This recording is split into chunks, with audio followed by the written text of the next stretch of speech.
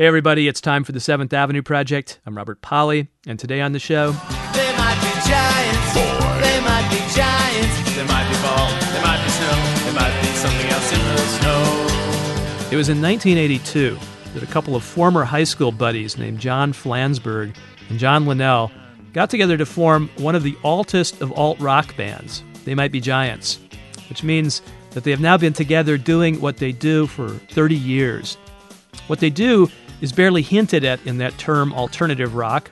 In fact, I don't think I've ever seen a description that really gets at the essence of They Might Be Giants, though I do like this phrase from the Amazon reviewer who goes under the handle Anti-Philosopher.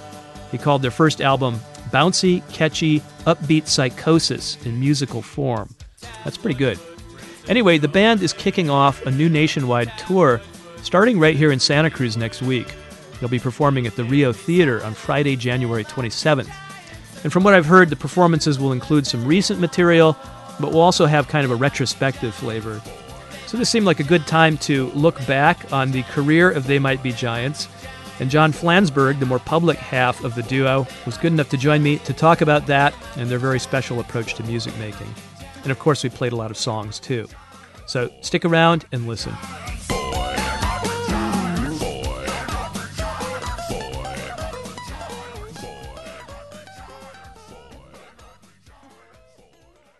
John, you are starting your massive nationwide tour in Santa Cruz? Yes, we are. And why is that? To be candid, we're doing 2 shows the next day in Los Angeles, and we didn't want to start a tour with a doubleheader. Because there's just too much technical stuff that could go wrong, and it would be an incredibly long day. I had a different idea. I thought maybe it was because you think of us as a pushover audience. You could work out the kinks in your act and stuff. Right. We like to get really mellow before we start a tour. No, that's not it. You know, I mean, I have to say, I don't feel like I really understand Santa Cruz as a city. You know, there are times when I think, it's kind of like a California take on a college town. Yeah. But somehow it seems like there's sort of another dimension to it that is as a New Yorker, it's just outside of my experience. And it would take longer than we have in this interview to really explain it to you. Well, John, I wanted to go back to the last interview you and I did, which you've forgotten, but I'll remind you of a key moment because I wanted to... Well, I always say the same things. You might have said this to many people then, but I was kind of curious when you said it at the time. We didn't really have the leisure to pursue this, but I'd like to this time around. So here's what you said. We've always written more serious songs than any critique would ever indicate. You know, I think people in our audience sort of were aware that we were sort of ambitious about the scope of what we were doing. Did you catch that, John? I was just grousing that rock critics didn't take us more seriously. Oh, I didn't take it as grousing. I took it as a sign that, you know, some people think of you as kind of silly and maybe a bit of a novelty act, even to this day. And you were saying... I mean, you know, I guess what's interesting is that in some ways the culture has shifted so much and embraces humor in things in a way. I almost feel like having the discussion is making an argument that's almost past. You know, we came up in the moment where Rolling Stone magazine and Rod Stewart and all the rock acts of the 70s were really working overtime to hold on to their market share, and there was very little room for new bands, whether it was like Husker Du or They Might Be Giants or The Replacements or 10,000 Maniacs or whoever. There was a general, no young people need apply sign slapped across the rock, employment office. And, at the core of it, I feel like rock music is essentially a very adolescent enterprise. And like a lot of adolescents, people in the rock business are very insecure about the actual artistic merit of what they're doing. And they feel like if they do something lighthearted or expose that they have a humorous sensibility, that on some larger level, the quality of what they're doing will never be understood. And in some ways, we recoil from being pigeonholed, but because we feel like we're trying to incorporate, sort of lasso in a few different ideas and move the way songs are put together forward in our own personal kind of humble way. And in that way, as I was saying in the previous interview, like we are artistically ambitious. But Dr. Seuss is artistically ambitious. Like good things have a sense of humor, and good things have a sense of proportion and lightness to them. It's not like if just being pompous was or faux profound was all it took to make people respect you, people would be listening to Emerson, Lake and Palmer. Right. Well, that was the milieu. That you're talking about. Well, I mean, and it actually, some people really got a free pass because of just their epicness. Right. But I have to say, just like on a personal level, as a musician, I know oodles of musicians. Not just in They Might Be Giants, but also just my social circle includes a lot of musicians. And one thing you notice about musicians is that even the most deadly serious musicians on stage often have a very wicked sense of humor off stage. And as a culture, I always feel like musicians have a very difficult time figuring out how to set that into what they're doing. It's hard to find the right balance. And I think it's because humor in music is kind of nitroglycerin a little bit. You undermine something, and you might lose something that is more important to hold on to. If you really want to reach people on a different kind of emotional level. Well, when you guys started, there was a reaction. It wasn't just you to rock's self-seriousness, and there were a number of satirical musical forms coming out at the time. Real arch in their performance style. But I wouldn't say that we felt like we were working in opposition to what was going on. I think it was. I think that's why alternative is actually kind of a very pleasant word, because it's a positive thing.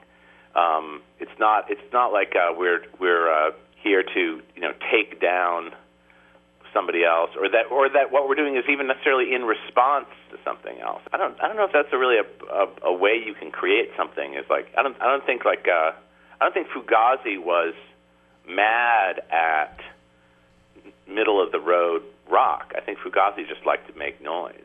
Well, given what you said about rock and its adolescent roots and getting too serious because a lot of adolescents are at a stage of life when they want to be taken seriously but don't know whether they've really earned it yet. Oh, yeah. And haven't. Yeah. And also, I have to tell you, like, this is just an odd anecdote. I didn't mean to interrupt your question, but working at, when we were at Elektra for, that decade in the 90s, we would often be, coming into the publicity office and looking at other people's press releases. And what's funny is it doesn't matter what kind of band it is. Like, half the time, press releases are just like these strange declarations of, like, we want to be taken seriously. Yes. Like Motley Crue's new album, like, we want to be taken seriously. Metallica's new album, we want to be taken seriously. Like, it's an odd thing for how important it is for people to be taken seriously. Well, but comedians want to be taken. Comedians want you to laugh at the exact right place, but not at anything else. Comedians want to be taken seriously. They do, and it shows when someone tries to mess with their act. They get really pissed, really, really pissed. You want to see someone angry? Look at a comedian in the middle of a joke who's been interrupted by someone making a remark or even cheering them on at the wrong time. Well, if you want to talk to somebody angry, talk to a comedian. But there's no anger in your music that I can pick up.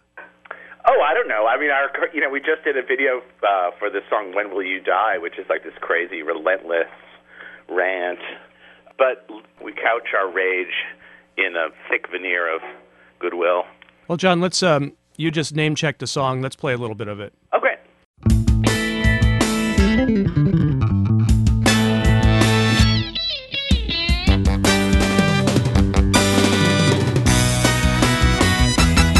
I'm so tired of your lies and the evil things you're doing behind my back are the crimes that you have never committed. I doubt it sometimes. I wonder when will you die? You're insane. You are bad. You wreck everything you touch and you're a sociopath.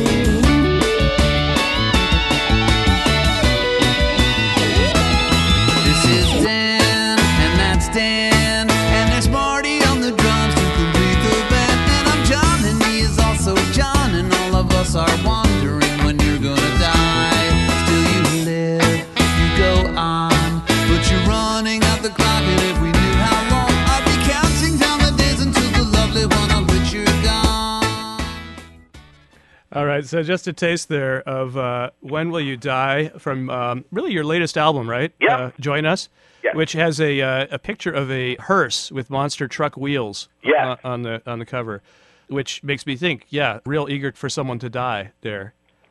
Well, it was kind of, it's always an undercurrent. I mean, I think sometimes it's the main topic, and sometimes it's just the when we run out of ideas, we make everything explode. Well, I said your songs never sound angry. Oh yeah, those lyrics delivered in a different way.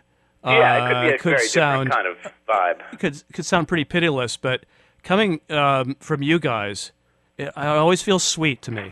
Oh, that's interesting. It sort of gets back to just the idea of what a band is, and I think we're trying to sort of spark people's imaginations in a way that is unexpected. I think trying to do something that's actually surprising that's important to us. It's inevitable that anybody doing any creative work is going to feel understood on a certain level and misunderstood on another level, but I think what gives us a lot of job satisfaction is that people seem to engage with what we're doing in such a direct way, and that's actually always been kind of our lucky break. We've had a long run and gotten a lot of really positive reactions from people, and that's unusual. I mean, there are a lot of very talented musicians in the world and a lot of very important artists in the world who never find an audience for what they're doing. And it makes it a lot easier to get through the world when people applaud at the end. Yeah, and if, for instance, I had been a record executive or a music prognosticator sometime in the late 80s, and someone had come to me with this example. He wants a shoehorn, the kind with teeth. People should get beat up for stating their beliefs. He wants a shoehorn, the kind with teeth. 'Cause he knows there's no such thing. He asks a girl if they can boast it in a chair, but he doesn't get nervous. She's not really there. He wants a shoehorn, the kind with teeth. 'Cause he knows there's no such thing. Tour the world in a heavy metal band, but they run out of gas. The plane can never land. He wants a shoehorn, the kind with teeth. People should get beat up for stating their beliefs. He wants a shoehorn, the kind with teeth. 'Cause he knows there's no such thing. What's the sense in ever thinking about the tomb when you're much too busy returning to the womb? He wants a shoehorn, the kind with teeth. People should get beat up for stating their beliefs. He wants a shoehorn, the kind with teeth. 'Cause he knows there's no such thing. Okay, I would not have said, boy, they're going to be big. They're going to be big. 30 years from now, we're going to be talking about those guys. Well, once again, you got the random violence thrown in on top of the good vibes of the music. Well, the truth of the matter is, we had to sell a lot of records on our own before any record, big time record people came around. So we were already kind of cracking the code with audiences. There's sort of the official way of doing things in the music business, and then, there's kind of a lot, people doing stuff in a kind of an uncharted way, and we just found a different kind of path.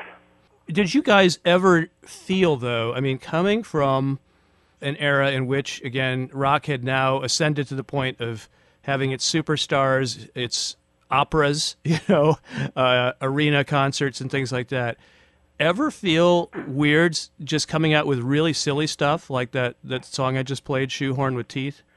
I feel like the material we put together always felt really right to us. I think the bigger challenges were not structural, like, what record company we're working with, but actually trying to figure out how to make a show go from like a club setting to a theater setting that was just as effective.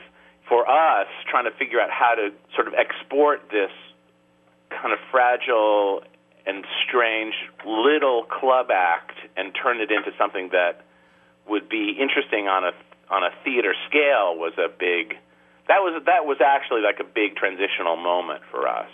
And I don't even know how successful we were at first when we did it. I think we wanted to do a good job, but there definitely was a learning curve to it. That song I just played, Shoehorn with Teeth, by the way, is from Lincoln, your second album from something like 1988. You guys are reprising some of that material these days, aren't you? Yeah, we do a long show.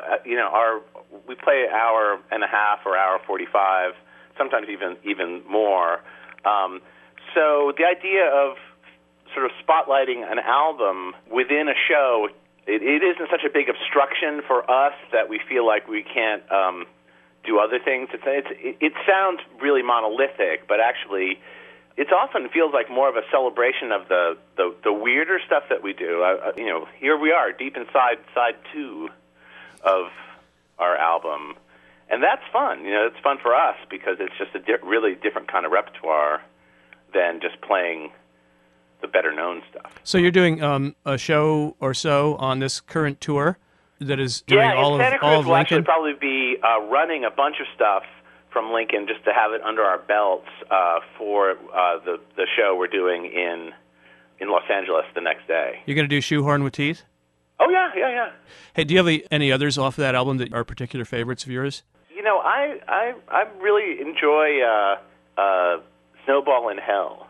That's speaking of deep inside of side 2. Yeah.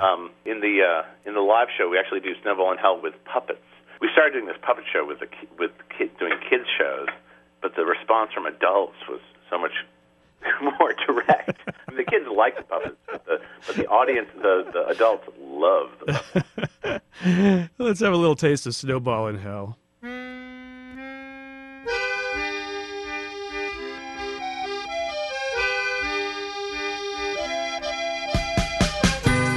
Avalanche roadblock, I was a snowball in hell. Avalanche roadblock, a jailer trapped in his cell. Money's all broke and food's going hungry. If it wasn't for disappointment, I wouldn't have any appointment.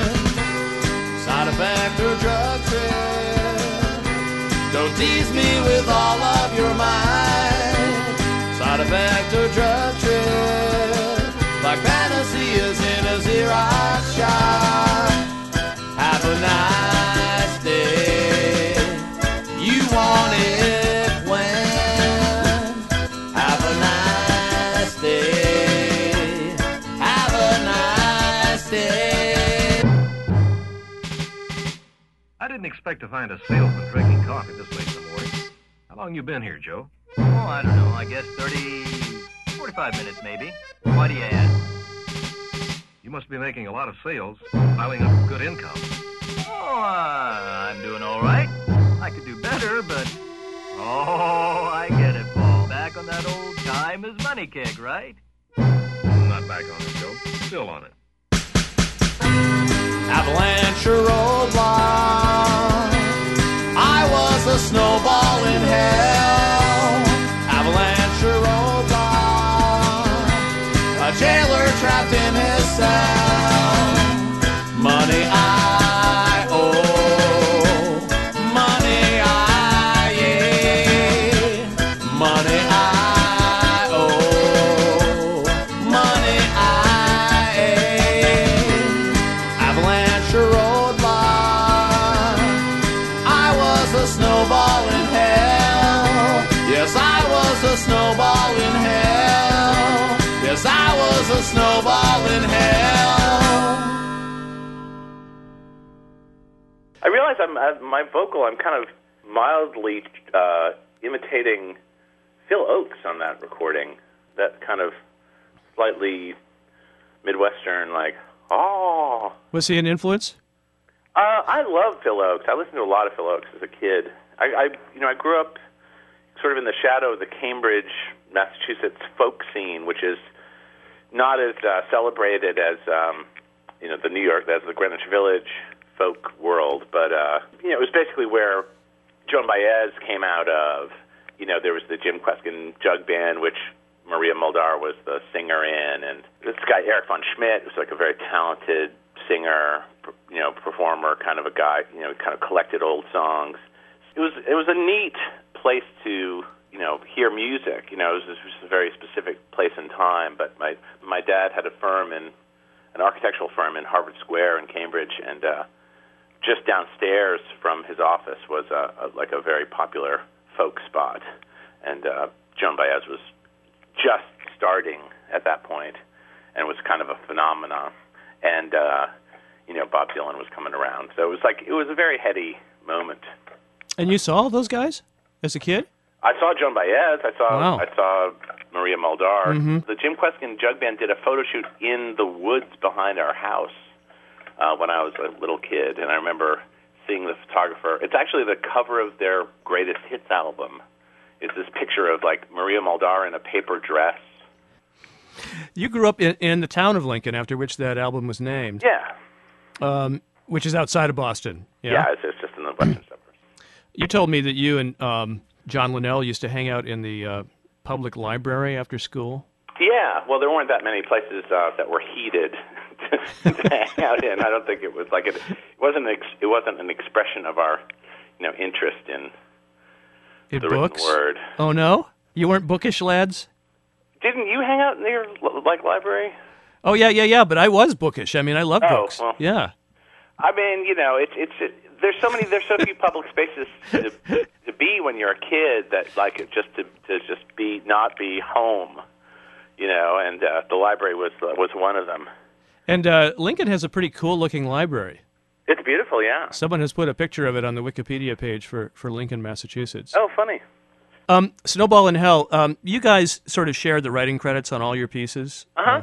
But I assume some of them come more from you and some more from John Linnell. Absolutely, yeah. I mean, we actually just we just put the songs under the banner of They Might Be Giants, and I think early on it was a way to kind of help from having the idea of the band get kind of pulled apart into, he's the guy who does this and he's the guy who does that.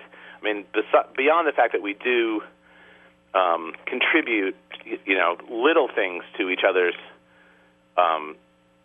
compositions, and also often collaborate in a really full-blown way on the actual song creation. It just seemed like a way to keep the biography part of it at bay. The biography part at bay, that's an interesting thing to say.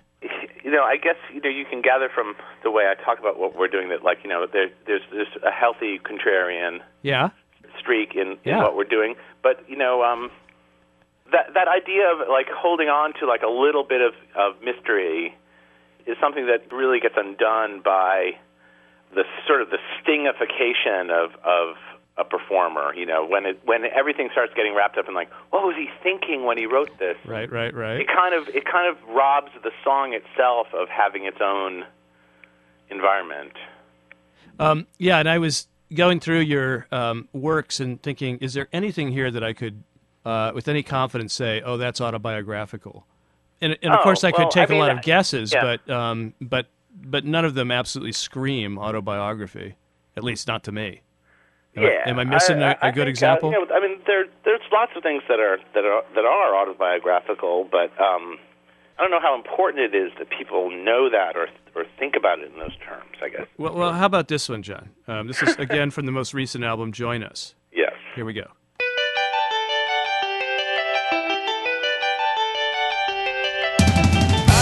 Outnumbered a million to one. All of the dicks in this dick town can't keep Johnny down. Man piled up in a towering mound. None of them once has found a way to keep Johnny down. Spending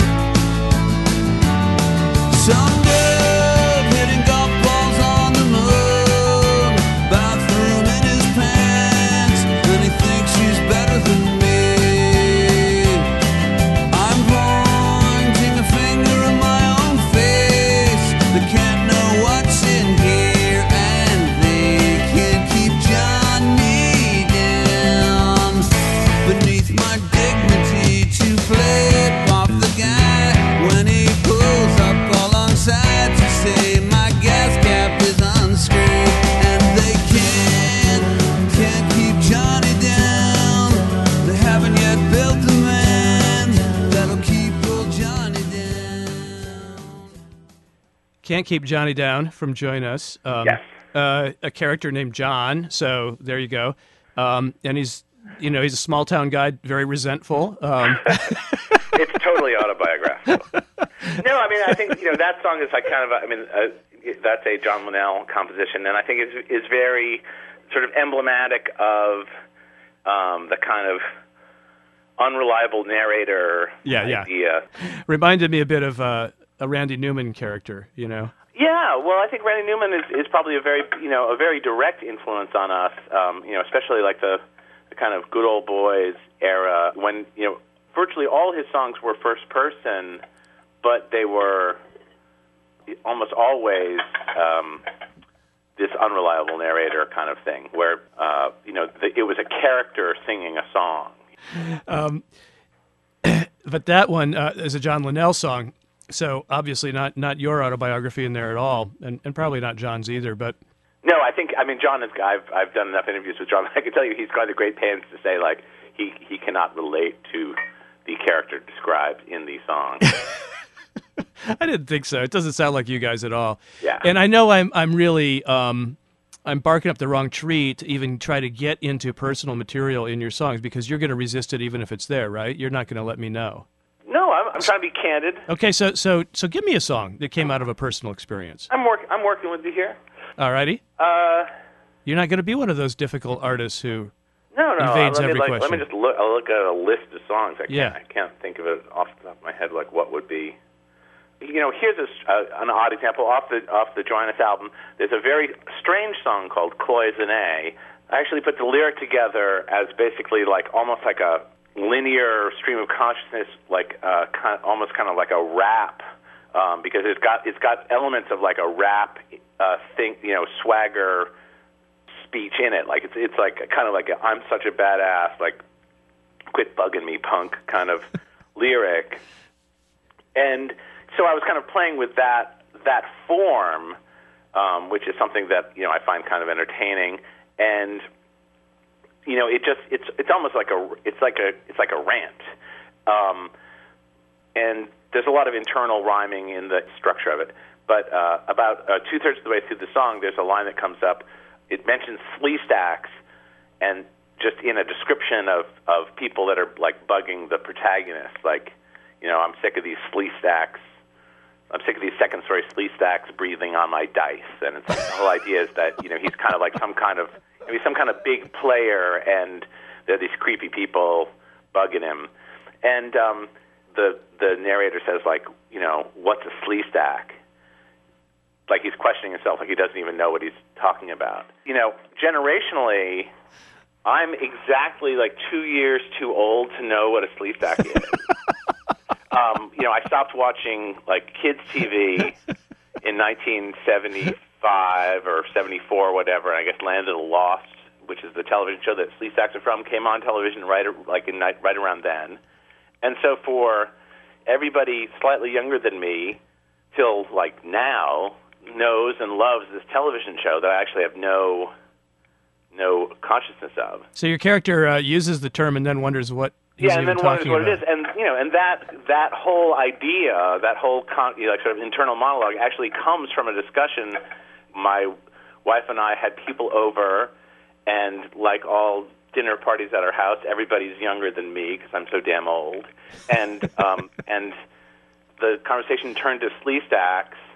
And everybody's doing like these very specific rip-roaring imitations of the character voices and monster voices from this show. And I'm like, my wife, I just had to ask my wife, like, what's a Sleestak? Which is a very strange to not know. Because, it's like asking somebody, like, who Darth Vader is. It's like, it's something that people are expected to know. No, I think the aging process includes for all of us a what's a Sleestak moment, Yeah, and it's humbling. It's a painful moment. Yes. Let's play a little bit of that song. 1, 2, 3, 4.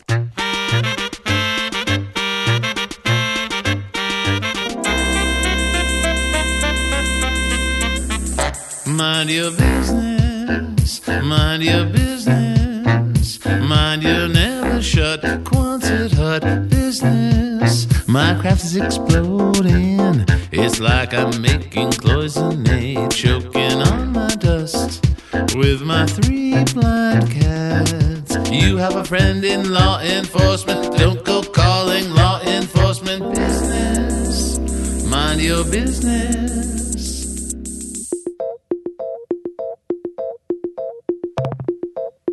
Got too busy explaining. Now it's just raining pain. Pain in the form of a raindrop. Yes, a raindrop made of pain. Tell him the story, raindrop. I don't wanna tell him, mister. Tell him the story, raindrop. I don't wanna tell him. Keep your voice down. Keep your voice down. Keep your window shaking, godforsaken voice down. I'm sick of this beeswax. I'm sick of these second stories. Sleestaks breathing on my dice, giving me back rubs.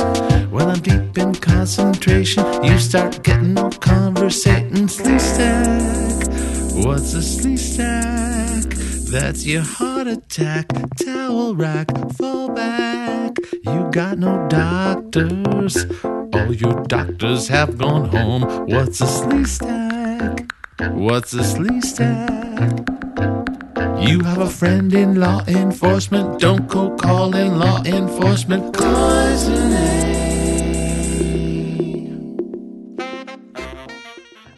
Oh, man. There you go. Yeah. Do you laugh at your own songs? No, not really. But I mean, I'm not against it. Are you familiar with this website, songmeanings.net? No. Oh, well, you can go there and look at just about any They Might Be Giants song and find commenters trying to decode them. Right. And it's really funny and cute because people take the stuff seriously enough to actually exchange these interpretations. Right. Well, I think our songs, as lighthearted as they can be, do kind of invite that, just in the sense that there is like a lot of compressed thought in it. I think a lot of the stuff is kind of densely written, so it probably invites that kind of free-form, interpretive thinking. Well, while we were talking, I looked up Cloisonne, okay, and there are 4 comments from various people, and I'm going to read them to you because I think they're kind of fun. Sure. I feel like the song is sung from the perspective of a criminal of some sort. Don't go calling law enforcement, quote-unquote. Keep your voice down. Sleestaks might be a metaphor for goons or henchmen types. Another guy chimes in, utter joyful nonsense. Love it. And then a third guy, okay, time for you amateurs to take a seat. First, Sleestaks are the lizard race from the Land of the Lost TV series. Go check that out now. Right. Definitely a song about a drug lab exploding, meth, coke. Cloisonne is an art form that requires a powdered enamel coating to be applied before kiln firing an object. So let's assume a similarity between a pottery oven and the stoves required to manufacture drugs. Now, well, that's an interesting. The idea of when you're making cloisonne, you have to be super careful with it that you don't blow the glass dust away before it gets put in the kiln. So it's kind of like that Woody Allen Coke scene in Annie Hall. Basically, it's not that dissimilar. Like you've got this substance that like you have to be really, really gentle with, but it's not like it's kind of.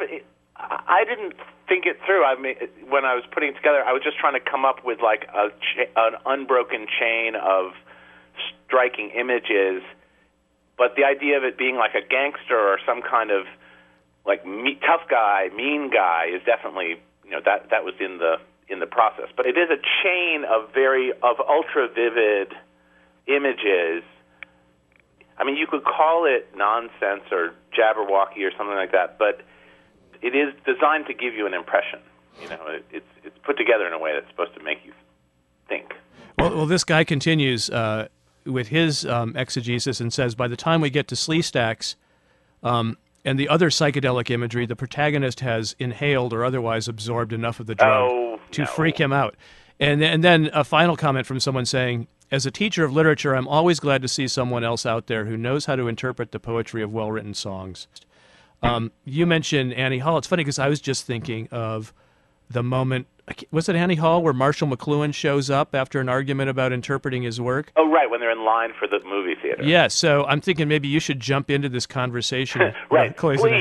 I'm John Flansburgh. I think it's interesting to hear people's interpretations, and a lot of times, the first comment is just, I think, very succinctly kind of gets it. So, making it, you're kind of coming at it from a different direction. You're trying to spark something rather than nail something down. So it's kind of a different, interpretation versus creation are kind of almost like they're two horns of the same goat. Not the same shoehorn, though. Yeah. I've always been interested in the contrast between your lyrics and your tunes. The tunes appropriate, I use a fancy word, all kinds of conventions or tropes from rock, right, and other genres. At the core of what we're doing, we're like, we feel like we're a rock band, but we do enjoy, sometimes just to goof off, we do kind of pastiche stuff. I think that really muddies the waters in terms of what our intentions are. I mean, so I think, like Simon and Garfunkel, when you start as a duo and you don't have a set rhythm section, you might be working on a sound overall. You might have kind of like an idea of what you're going for, and certainly have a developed aesthetic about what you're doing. But if you listen to Simon Garfunkel records, which I'm a huge fan of those productions, the thing that's wonderful about them is that they're completely liberated from set. There's no set lineup. It's not like, right. Well, what is what's Sure. the sax player going to play on this song? Mm-hmm. There's no sax part yet. Let's figure out what the saxophone's going to do. It's like if there's no call for a saxophone on a given song, there will be no saxophones. But if the song would be complemented by a saxophone, then that's what they do. And that's that I think that might be kind of a recessive in the world that we live in, which in the rock music world in which we're in. The Beatles loom so large, but pop music, just those confections of arrangements that are just put together to be 3 minutes of glorious sound in whatever direction they're going in. They would say let's just have this be electronic instruments, or let's just have this be a string quartet, or whatever that would be. That making that big decision about how to arrange a song, that's an idea that we want to kind of take on. I feel like I'm sounding incredibly pretentious here, but we're kind of inside. It's totally my fault. You've done a good job of kind of getting inside our cave a little bit. Well, I know it's my fault if I'm making you sound pontifical. Cause No, it's listen. I'm probably going to be talking to some morning show guy in 10 minutes and he's going to be talking about strippers or something. And this is the 7th Avenue Project on KUSP, Central Coast Public Radio. I'm Robert Polly, and my guest today is John Flansburgh of the band They Might Be Giants. We're talking about their 30-year history and their unique musical aesthetic. Also, their upcoming nationwide tour, which is getting started right here in Santa Cruz this coming Friday at the Rio Theater. To find out more, you can go to the Rio website, riotheater.com, and theater is spelled with an R-E at the end, not an E-R. We'll get back to the interview with John Flansburgh in just a moment, but first, more music from They Might Be Giants. This is Pine Box from their most recent album, Join Us.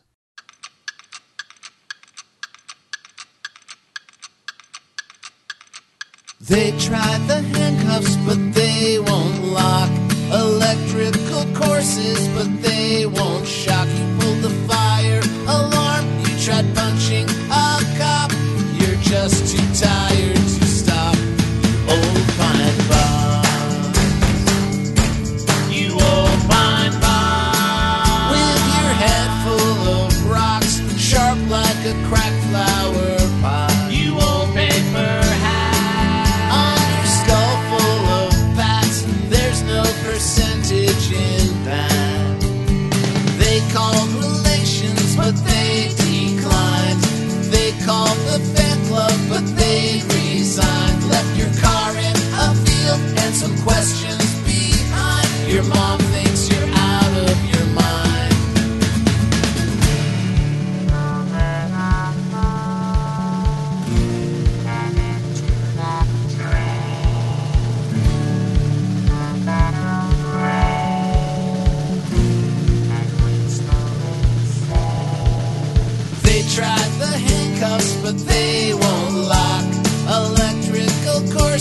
but they won't shock you. Pulled the fire alarm, you tried punching a cop.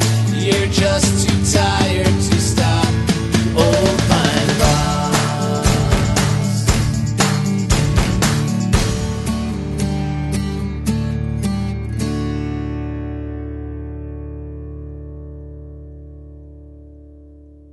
And now let's return to today's conversation with John Flansburgh of They Might Be Giants.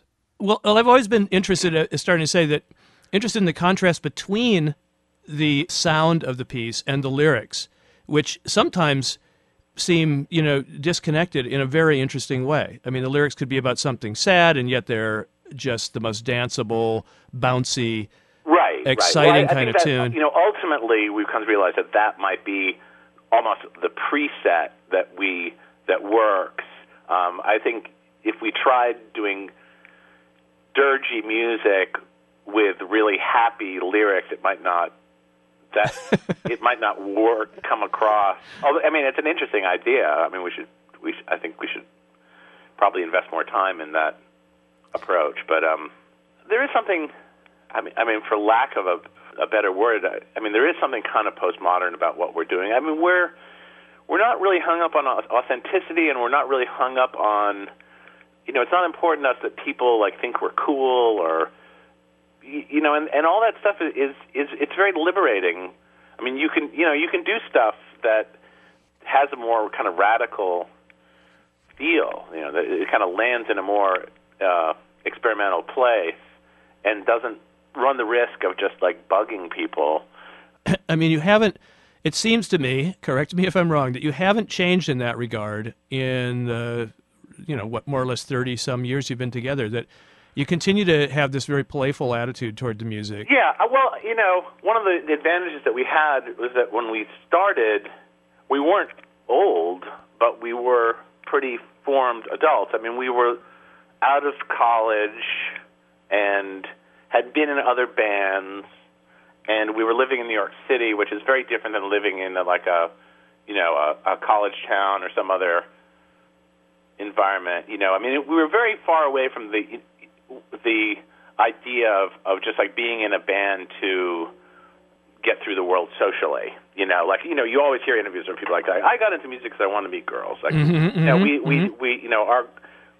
Our girlfriends were already sick of our music by the time we started this band. Well, yeah, I mean, I never got the impression from you guys that sort of acquiring star power was ever your motive. Well, so different. I'll tell you. I mean, just in all candor, kind of get to just circling back to what I was saying before. We've done thousands of shows, and I really don't remember a lot of them, especially the ones that went well. But I do remember our first couple of shows very well, and it was really exciting to have people respond the way they did to our music. And the first couple of years of the band, we were really celebrated by a lot of people in the East Village scene in New York City, a lot of strangers. And when you're in a band that's as sort of cloistered and off in the left-hand corner of the world, like They Might Be Giants has been, having that level of acceptance, was very, very heartening. I mean, there were club owners in these performance art clubs who really actually, they were instrumental in helping us get through the world. They hired us all the time. We got to do shows on a weekly basis for a bunch of years for pretty good money, and we got a ton of exposure, and we got to kind of work out what we were doing. So when we finally started making albums and kind of went into more of a national scene, we had a lot of flight hours under our belts. We were pretty fully formed. I feel like we sort of flourished in obscurity for a bunch of years there, and that was really good for us as a band. I think we were very lucky to have those years in the East Village, because a lot of times, bands sort of start in one place and want to change into something else, and then they have this kind of strange ambivalent relationship to their earlier stuff. They kind of feel like they can't get past whatever And we've never really had that problem. I think we've had some lucky breaks that way. You guys have bypassed a lot of the problems that go with long careers in rock and roll, it seems to me. Yeah. But top shelf liquor, my friend. but I mean, your music and your style does not seem likely to have drawn such a devoted following, and yet you have one. I want to play a little clip from the documentary that was made about you called Gigantic. Oh, sure. You've watched it, right? Yeah, I had to theater with like 700 people for the first time it was shown, and it was very scary. There you go, 700 people. Well, there's this scene here of you guys doing you're signing CDs at a mall somewhere, okay, and your fans are there. So here's this clip from a fan. I love them so much. No idea. Oh my god. Have you met them before? Like very briefly, but I've never like talked to them. I've just like shook their hand. Oh my god, it's like the greatest day ever. Yeah, the crying girl. She was crying because you had just signed her CD, and she was so overwhelmed by the moment, she said it was the greatest thing ever. You guys didn't really seek out that kind of power over people, right? And yet it happened. I don't know if anybody does. Even I think some people have a kind of megalomaniac attraction to being able to move the masses. I guess. Yeah. It would be yeah. I feel like it's a recessive trait, even among the most boorish of us.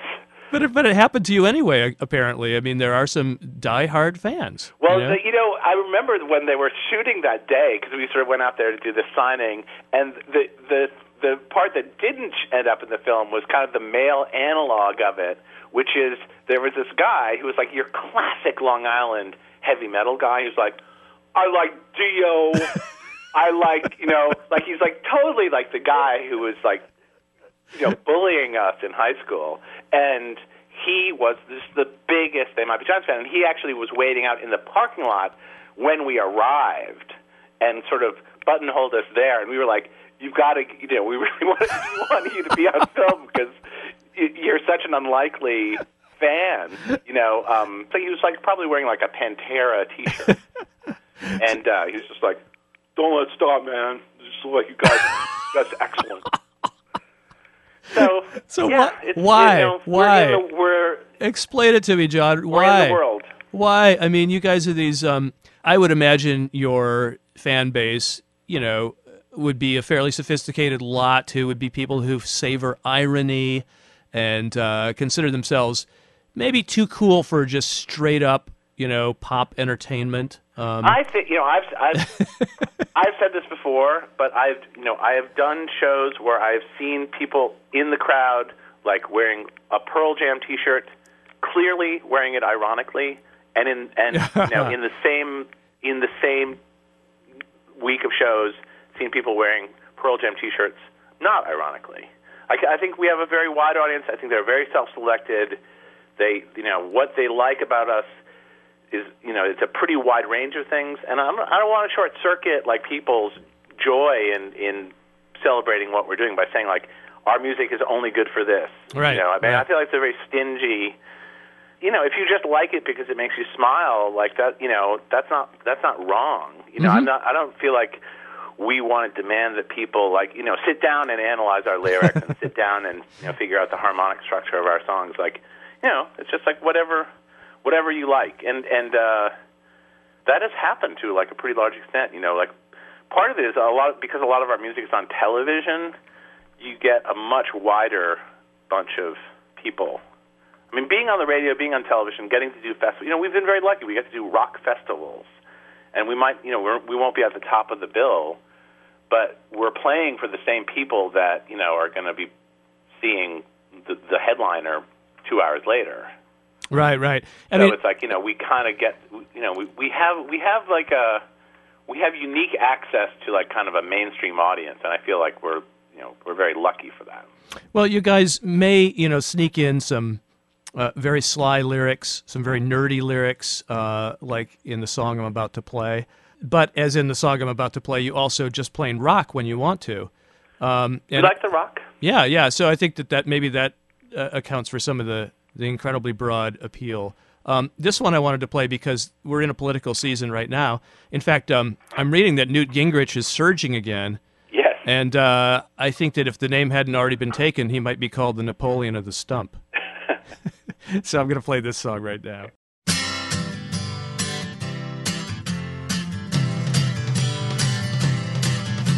In 1844, the Democrats were split. The three nominees for the presidential candidate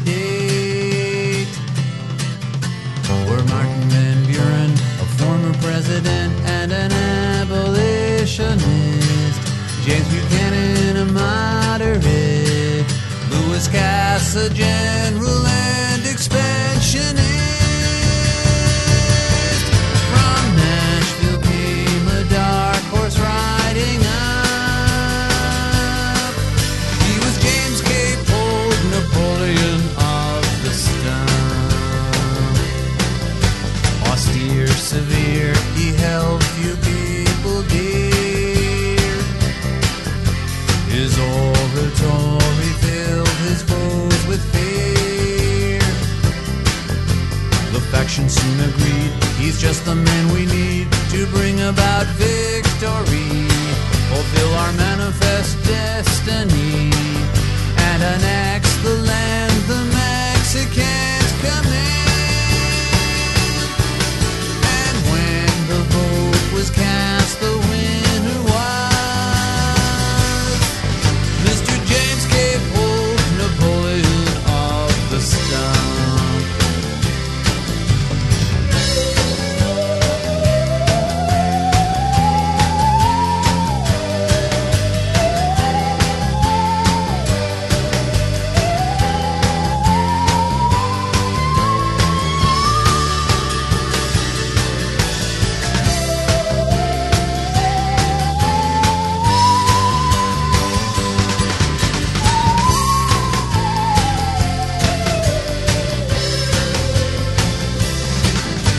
In 4 short years he met his every goal.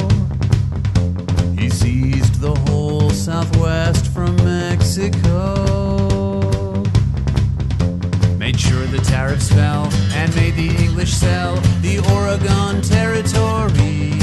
He built an independent treasury.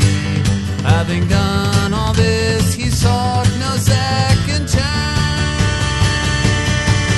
But precious few have mourned the passing of Mr. James K. Polk, our 11th president. Young Hickory, Napoleon of the Stump.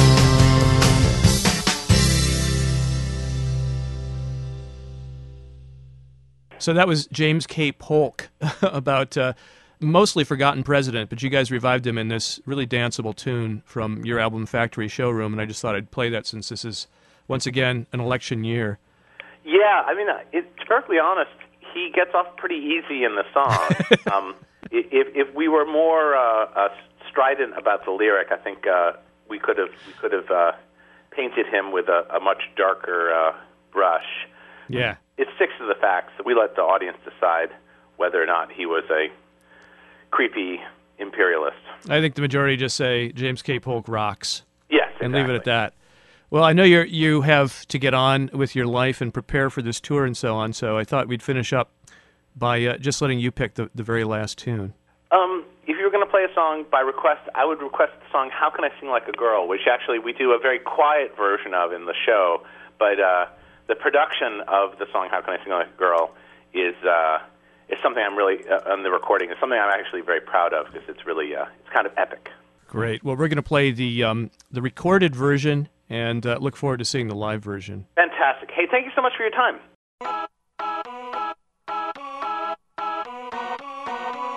Birds are calling to sing along, but my window's painted shut, and all that year of chorus taught me is out of style and long forgone. How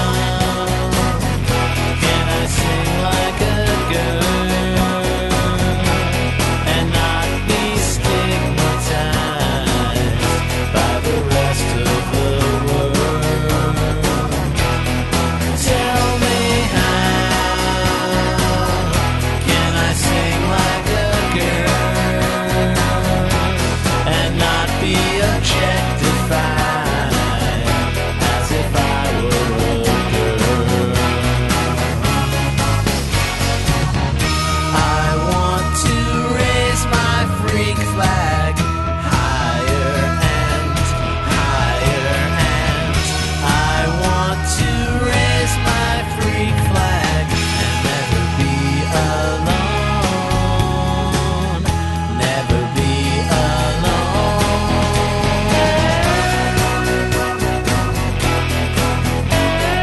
And this has been the 7th Avenue Project. Thanks a bunch to Flans.